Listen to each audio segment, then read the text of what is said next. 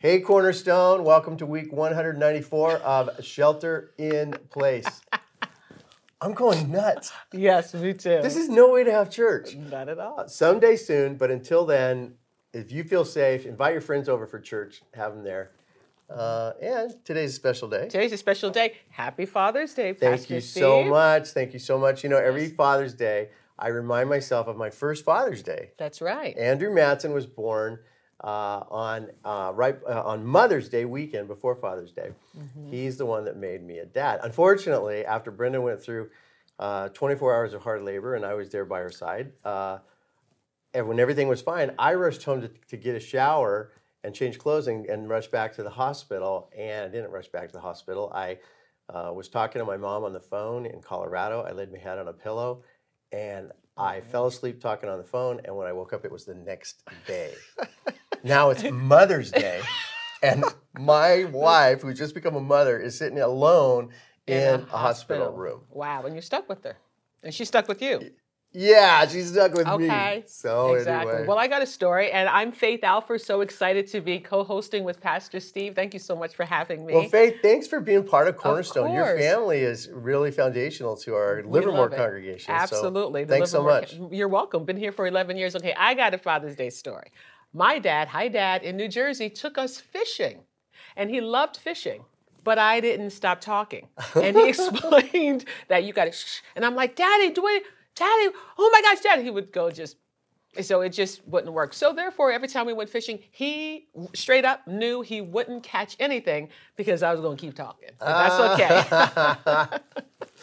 Well, happy Father's Day to all of you fathers. And I just want to say it's you fathers that are getting your children prepared and ready to understand the father heart of God. It's been proven that children who are raised with good fathers have no trouble seeing God as a good Heavenly Father. And children who were raised without a good father do struggle with that. So thank you so much for creating a human image of the Heavenly Father of God. You're not perfect, guys, but just keep on keeping on, and happy Father's Day to you. Amen. And I would also like to say something to those of you in the Cornerstone congregation that are in law enforcement. And so listen to my heart when I say we love you. I have heard stories now, just reaching out to some of you that are in law enforcement on our different campuses, of what you're facing in the city where you serve. And some of the rage that is taken out on you because you wear a uniform. And we just want you to know we're praying for you, we're praying for your families. We want you to know that we don't see you as part of the problem. We see you as part of the solution. And we stand with you. Thank you for protecting and thank you for serving. And we want you to know we love you. So having said that, let's enter into a time of worship. Let's have our worship team take it from here. May my life testify your goodness. May my eyes be watching for your movement. May my life testify your goodness. May my eyes be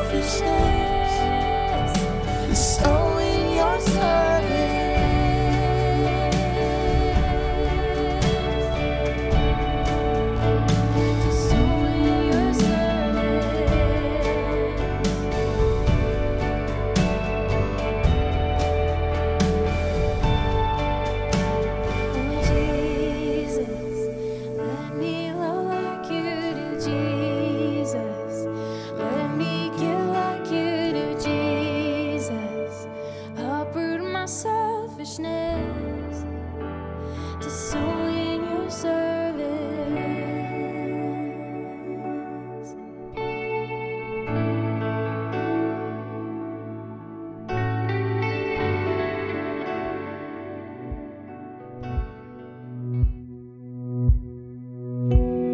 Brace myself like the child I am.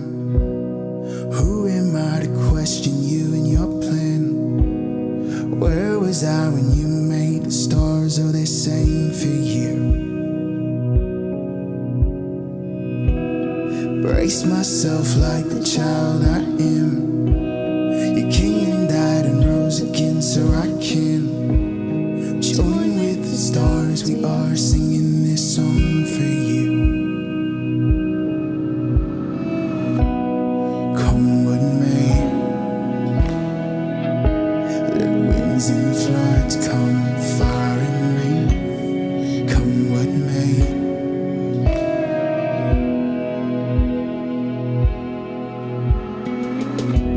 If I go to the grave, you are with me. If I sing to the heights that you I see, your presence surrounds, goes before it fills the need. Come what may, let winds and floods come, fire and rain. Come what may.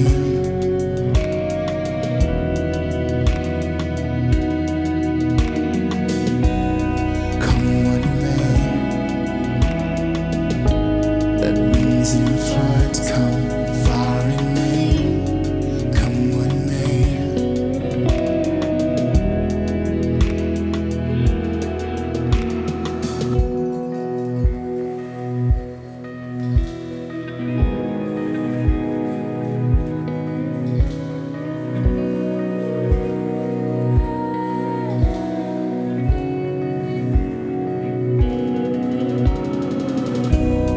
Come what may, Lord, give and take. Let winds and floods come, fire and rain. Still my soul will sing your praises.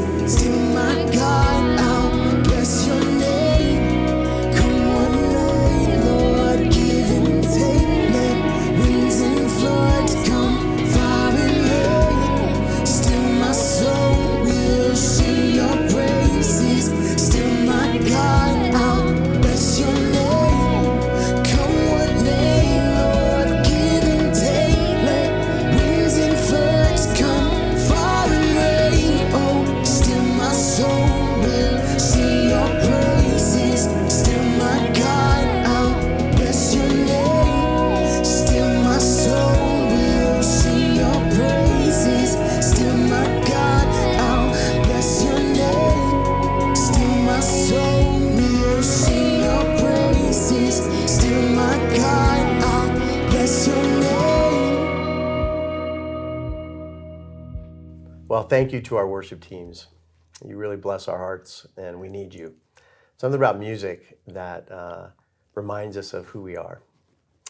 So it's time for us to give, and I want to encourage you to continue to be generous with your church. As local and global economies have been hit by the COVID-19, hunger has become a very real and pressing issue.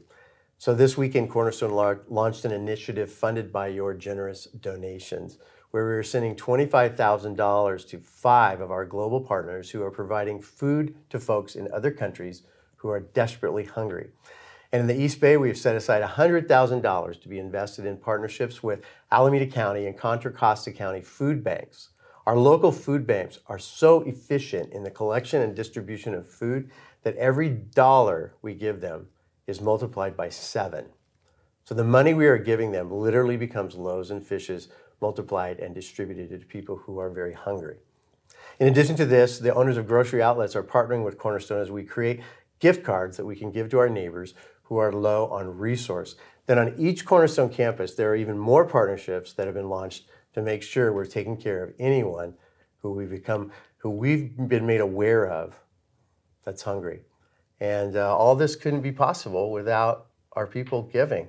That's right. Faith, you and Dan have been part of Cornerstone for a long time. Yeah. And So when has been. when we really started kind of shifting over to giving online, was that an easy thing for you? Or? You know what? It was really easy. As a matter of fact, it was almost scary. It was easy, which was great because I remember sitting in church when we went to church together. Back in the day. Back in the day. And I remember it coming up on the screen, Give Now, and I forgot to write my tithe check. So I just grabbed my phone and I followed the directions. And it literally took 3 to 4 minutes.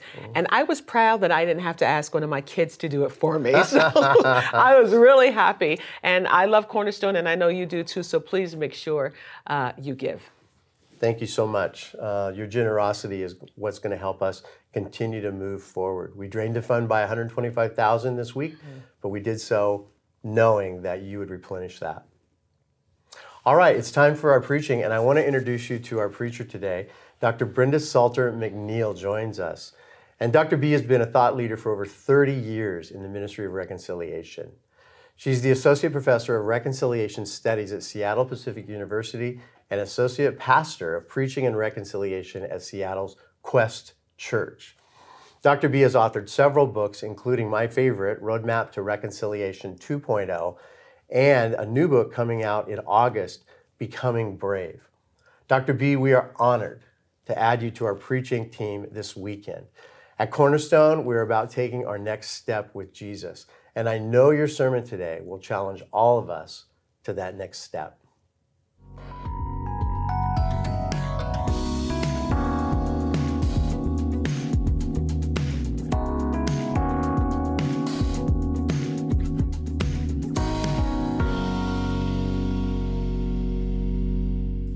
Thanks, Pastor Steve.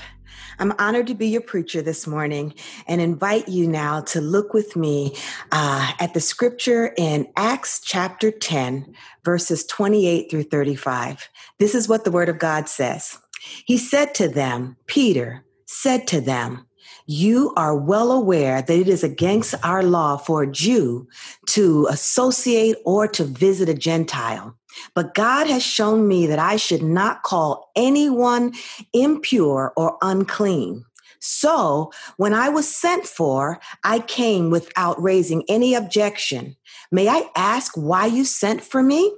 Cornelius answered, 3 days ago, I was in my house praying at this hour, at 3 p.m. Suddenly, a man in shining white clothes stood before me and said, Cornelius, God has heard your prayer and remembered your gifts to the poor. Send to Joppa for Simon, who is called Peter. He is a guest in the home of Simon the tanner, who lives by the sea. So I sent for you immediately, and it was good for you to come. Now we are all here in the presence of God to listen to everything the Lord has commanded you to tell us. Then Peter began to speak. I now realize how true it is that God does not show favoritism, but accepts from every nation the one who fears him and does what is right. This is the word of God for the people of God. Thanks be to God. Let's pray. Lord, I pray now that you would cause the words of my mouth and the meditation of our hearts to be acceptable in your sight. O Lord, our strength and our Redeemer. And the people of God said, amen and amen. Well, in every generation, I believe there are seismic shifts, seismic cultural shifts that wake us up to the reality of what's going on in the world around us. I call them catalytic events. And these catalytic events tend to shake us and wake us up. They make us move out of our comfort zones, and they beckon us on a journey that we didn't even know we needed to take. That's exactly what happened to me in 2014 when I was invited to go with a group of clergy from all over the country to Ferguson, Missouri. It was at the beginning of the Black Lives Matter movement, and it had come after another tragedy of a young Black man being killed by police. And as clergy, we were asked to come to be in a space where we could together discern how the church should respond. So as we went there, the second night, we made arrangements to meet with a group of Black young people who were the activists leading this movement. And as we went, we talked with them and we came. Many of us had on clergy collars and looked official, and they weren't impressed. They told us exactly how they felt about the church. They told us that they didn't trust the church, that they were no longer looking for the church to lead them. They had no confidence that Christians cared about social justice and change like in the days of Dr. Martin Luther King Jr. So they began to tell us what they hated about the church. And I'm telling you, it hurt to hear it too. They said, we hate your misogyny. We hate your hypocrisy. We hate your silence in the face of racial injustice. We hate your exclusion of the LGBTQ community. It looks like you work harder to keep people out than to let them in. Well, sometimes when you can't say amen, you just got to say ouch. And that's kind of what happened to us that night. And so as we left, we all talked together and we made a promise. We made a promise to them and we made a promise to ourselves that we would do better. We made up our mind that we had to somehow recapture the confidence and the credibility of the church with this generation who no longer believed that the people of God were relevant. Little did I know that that promise was going to be put to the test just 2 days later. 2 days later, we were in our final session. And a young man who was there with us, a young clergy person who I didn't know, but he seemed to fall ill and he doubled over. And so someone sitting next to him kind of put their arms around him and helped him to go out into the hallway. And we thought maybe he was sick or something like that. But later we heard him wailing, crying in the hallway. So we stopped our session. We all went out to see what was going on with him. And that's when we learned that he had received a message, a text message, letting him know that the officers in New York City who had strangled a man named Eric Gardner choked him. And for 11 times, he kept saying, I can't breathe. And he died. And everyone saw it. And so everyone thought, at least in the Black community, that there would be an indictment. That day was the day that that young man received a text saying that there would be no indictment for anyone. After that incident had happened, no one was being held accountable, and he was brokenhearted. As he began to weep and wail, and we were lamenting with him and praying with and over him, we got a text message ourselves, and it came to the cell phone of one of the clergy people from Ferguson, from St. Louis. And she read that out to us, and it said this. It came from the young activists we had met with just the night before. And they said, we are going to meet on the steps of the federal court building at 4:00 this evening. Are you coming or not? Wow. That was supposed to be our last session. Many of us had already made our flights to go home. And we were there now looking at ourselves and debating, do we go or not? How do we respond? Listen, I didn't go to Ferguson to be a part of a protest. That wasn't what I thought I would do.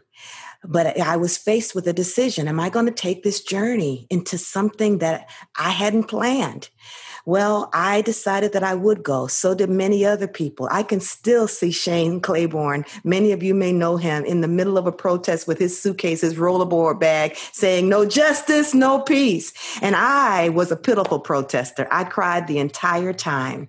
But little did I know that that was going to be a life-changing experience for me, because that's what happens when you take the journey to reconciliation. And that's what Peter's going to discover in our text. Peter is minding his own business. He's visiting a friend, Simon the Tanner, and he is waiting for the noonday meal. He goes up on the roof to pray, probably at one of the hours of prayer that was traditional for him. And he falls asleep in prayer. Happens to the best of us. And so he's in this sleep and he has a vision. And this vision is a reoccurring one. It happens 3 times. A sheet in the vision comes down and it has all types of domestic and wild animals on it. And in this vision, he hears a voice telling him that he should rise, slay, and eat these animals that for him was absolutely repugnant. And he in his vision says, no, I would never do anything like that. He refuses uncategorically. No, never.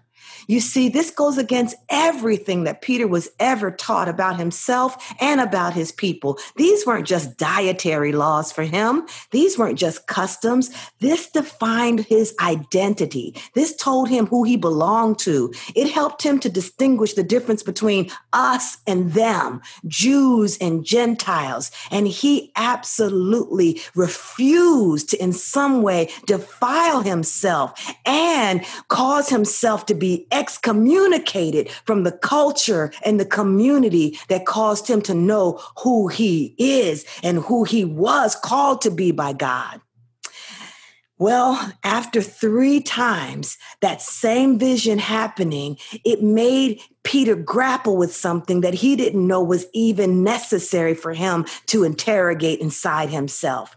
He had to look at God's call beyond what he thought was the people of God. He had to wrestle with, who does God love? And is it just for us that God has come in the form of Jesus Christ? And so now this division between the Jews and the Gentiles is being challenged because the voice from heaven says to Peter, do not call anything, and by implication, anyone that I have purified, don't you dare call that unclean.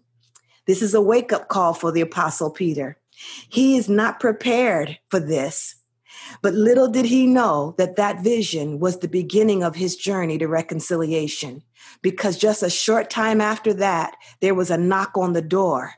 And because of the vision, he accepts an invitation from a man named Cornelius, who has sent his emissaries to go get Peter and bring them back to his house. I am absolutely certain, had God not intervened first, Peter would have been as repulsed by that invitation as he was by that vision. But he does decide to take the journey because God's prepared him for it by saying to him, something new is happening around you, and I want you to be open to it. Don't call anything or anyone unclean that I have purified. Let me tell you something about Cornelius. Cornelius was a Gentile. He served as an officer of considerable rank in the Roman army. He's a good man. He is deeply religious and he honors God. He's not a Jew, he's a Gentile, and he honors God. One day, Cornelius also has a vision, and while he's in prayer, God speaks to him. An angel of the Lord appears to him, and in this encounter with this angel, God says to Cornelius, God sees you. God has heard your prayers and seen your efforts. God has recorded it all. It's known to God that you are devout and you are in pursuit of knowing God. And so the angel of God instructs him to send for Peter, and he quickly obeys. He sends 2 of his servants and 1 trusted soldier to go get Peter and bring him back to his home. Now, it's important for us, my brothers and sisters, to recognize something here, that the journey to reconciliation for both Peter and Cornelius begins with God. You see, reconciliation is not a good idea. Reconciliation is a God idea. Amen. They both have a supernatural vision from God, which suggests that the Spirit was at work, calling both of them to embark on the journey to reconciliation. God is the unseen spiritual force who enters our human story and calls us, I would dare say compels us to engage in the work of reconciliation. Amen. And so both of them agree to step out of their cultural comfort zones and obey God's call to take a journey that will lead them toward reconciliation. Without that, I'm not sure either of them would have had the wherewithal to have broken through the cultural barriers that have kept them divided for so long. So when the men return with Peter and they enter into the house of Cornelius, Cornelius is waiting for them, and he's got a crowd of people in his house. He hasn't just gathered his immediate family. He has relatives and friends and neighbors. He has packed his house with Gentile friends. And so when Peter walks in, he is absolutely taken aback. His ethnocentrism begins to kick in, and he is overwhelmed by being in a Jewish home. He has taken 6 other Jewish believers with him. I'm not sure why. Maybe to kind of vouch for the fact that he didn't do anything that was unclean or that wasn't kosher while he was there. Maybe, he wanted to make sure to let them know, hey, I didn't have any spare ribs while I was there. I didn't eat anything that they eat. Maybe he brought some witnesses just to verify that he kept his distance. But now he's in their house, even with his witnesses who are supposed to be his guys who keep him, from being seen as stepping out of his culture too far. But now he's in the house and he's smelling smells he's never smelled before. He's seeing Gentiles and he's close to them, and he's wigged out. He's freaked out. He doesn't know how to encounter this close, intimate connection with people who is unlike him. My brothers and sisters, this is called the Samaritan factor. It's that notion that I know that there are people who are different than I am. I know people like that exist over there somewhere, but I've never been in anyone's house. I've never been close enough to know anybody who's that different from me, to eat their food or be in their home or experience the differences of our language and our culture. And it's one thing to think that I'm not ethnocentric or racist or anything as long as I stay my distance. But now that I'm close up and personal and in contact, I'm scared. And Peter speaks out of that place. I can't believe this, but his opening line to people when he greets them is, it's against the law for me to be here, right? Now, I'm not sure that's the best way to say hello for your first visit to someone's house. But Peter is so caught off guard by the fact that he does not know how to be in a space of ethnic diversity that he literally lets it show. It's against the law. I shouldn't be in your house. You know that I shouldn't be in your house. But the truth be told, my brothers and sisters, there's a whole lot of laws that say people shouldn't come together. It was against the law for people to drink from the same water fountain. It was against the law to go to the same school. It was against the law for people to marry someone from a different race. It was against the law to live in the same neighborhood. And I could go on and on and on, and you could too. So just because it's against the law doesn't make it right.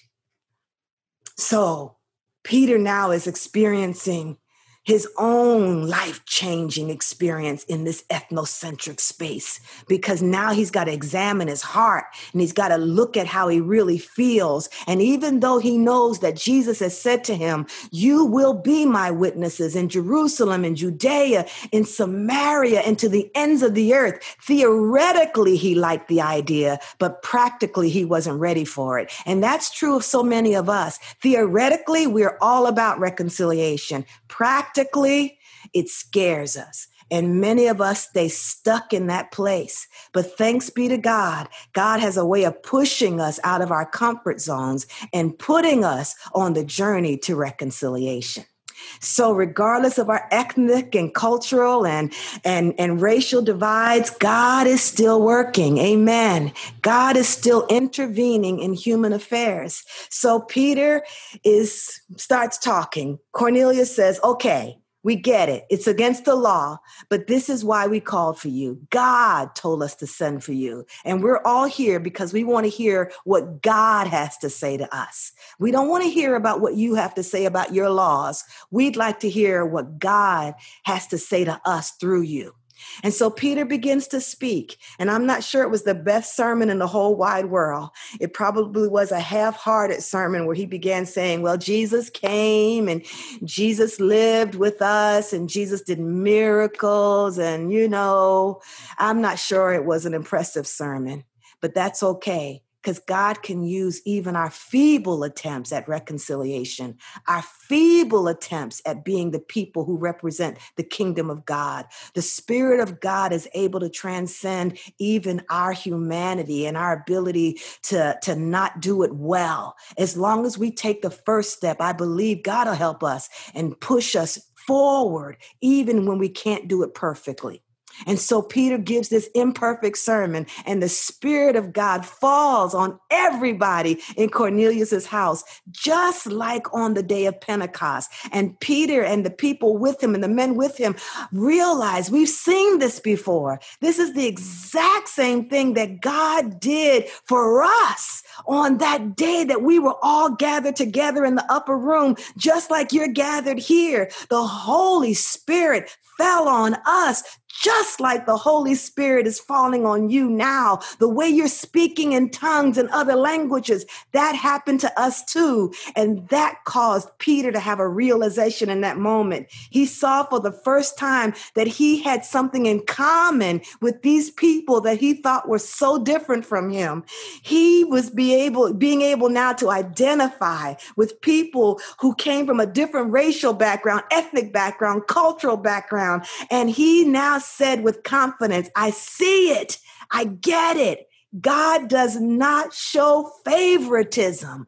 The same way God wants the Spirit of God at work in me, God wants the Spirit of God at work in you. Just like God came to us, God has come to you. Just like God is working through us, God is working through you. Hallelujah. God wants all people to flourish, my brothers and sisters, no exceptions. God wants the same things for others that God wants for us. That's why we can't keep silent when racial tragedies like the ones happening in our country take place. That's why the church must speak up about racial injustice, immigration reform, mass incarceration, gun control, fair housing, equality in education, economic exploitation, and the death of too many unarmed African-American citizens in our country. Let me tell you something about me personally. I am becoming more convinced that I must speak up about immigration, particularly the travesty of children being taken away from their parents and they not being able to find them. So I, as a parent, can identify with what it must feel like to have your baby taken from you at the border, regardless to how you were trying to come into this country. And now months later, if not close to a year, you still have no idea where your baby is. I can recall a time I was in a grocery store with my then little girl, maybe 3 years old, and she toddled away from me while my back was turned. When I turned around and didn't see her, it was really only for a minute or two. I yelled in that grocery store like you can't believe, looking for my daughter. That is the exact same feeling that I believe every single parent feels when they can't find their daughter or their son. And yes, I know that our immigration laws have to be fixed, but I don't believe that the way to do it is to take someone's baby from them and they have no idea where she is. That is what reconciliation requires of us. It's a commitment to say that God shows no favoritism and that what God wants for me, God wants for you.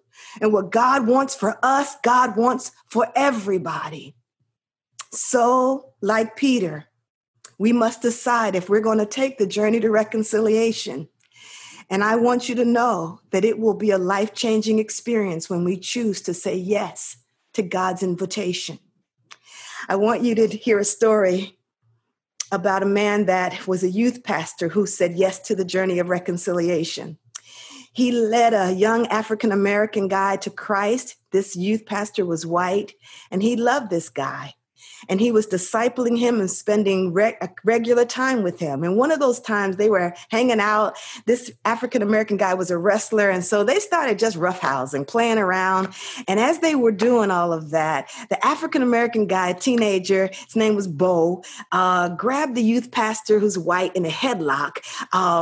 And then the white pastor grabbed the African-American guy and got him in a headlock. And they were going at it. And at one point, this guy, the wrestler, the teenager, who's a big guy, somehow broke out of the headlock that the youth pastor thought was like a surefire deal here. He really thought he had him.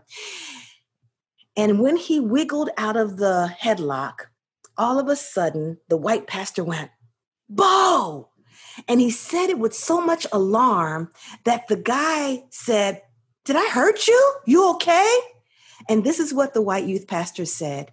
He said, Bo, your hair is soft. And the young African-American teenager said, yeah. And he said, do you know what I was told about African-American people's hair? I was told that Black people's hair was like steel wool, like Brillo pads, and your hair is soft. That day, that young white youth pastor had to start to question things that he had never questioned before. Like Peter, he had to say, I've thought this my whole life. I've believed this my whole life. This is what my people group told me about your people.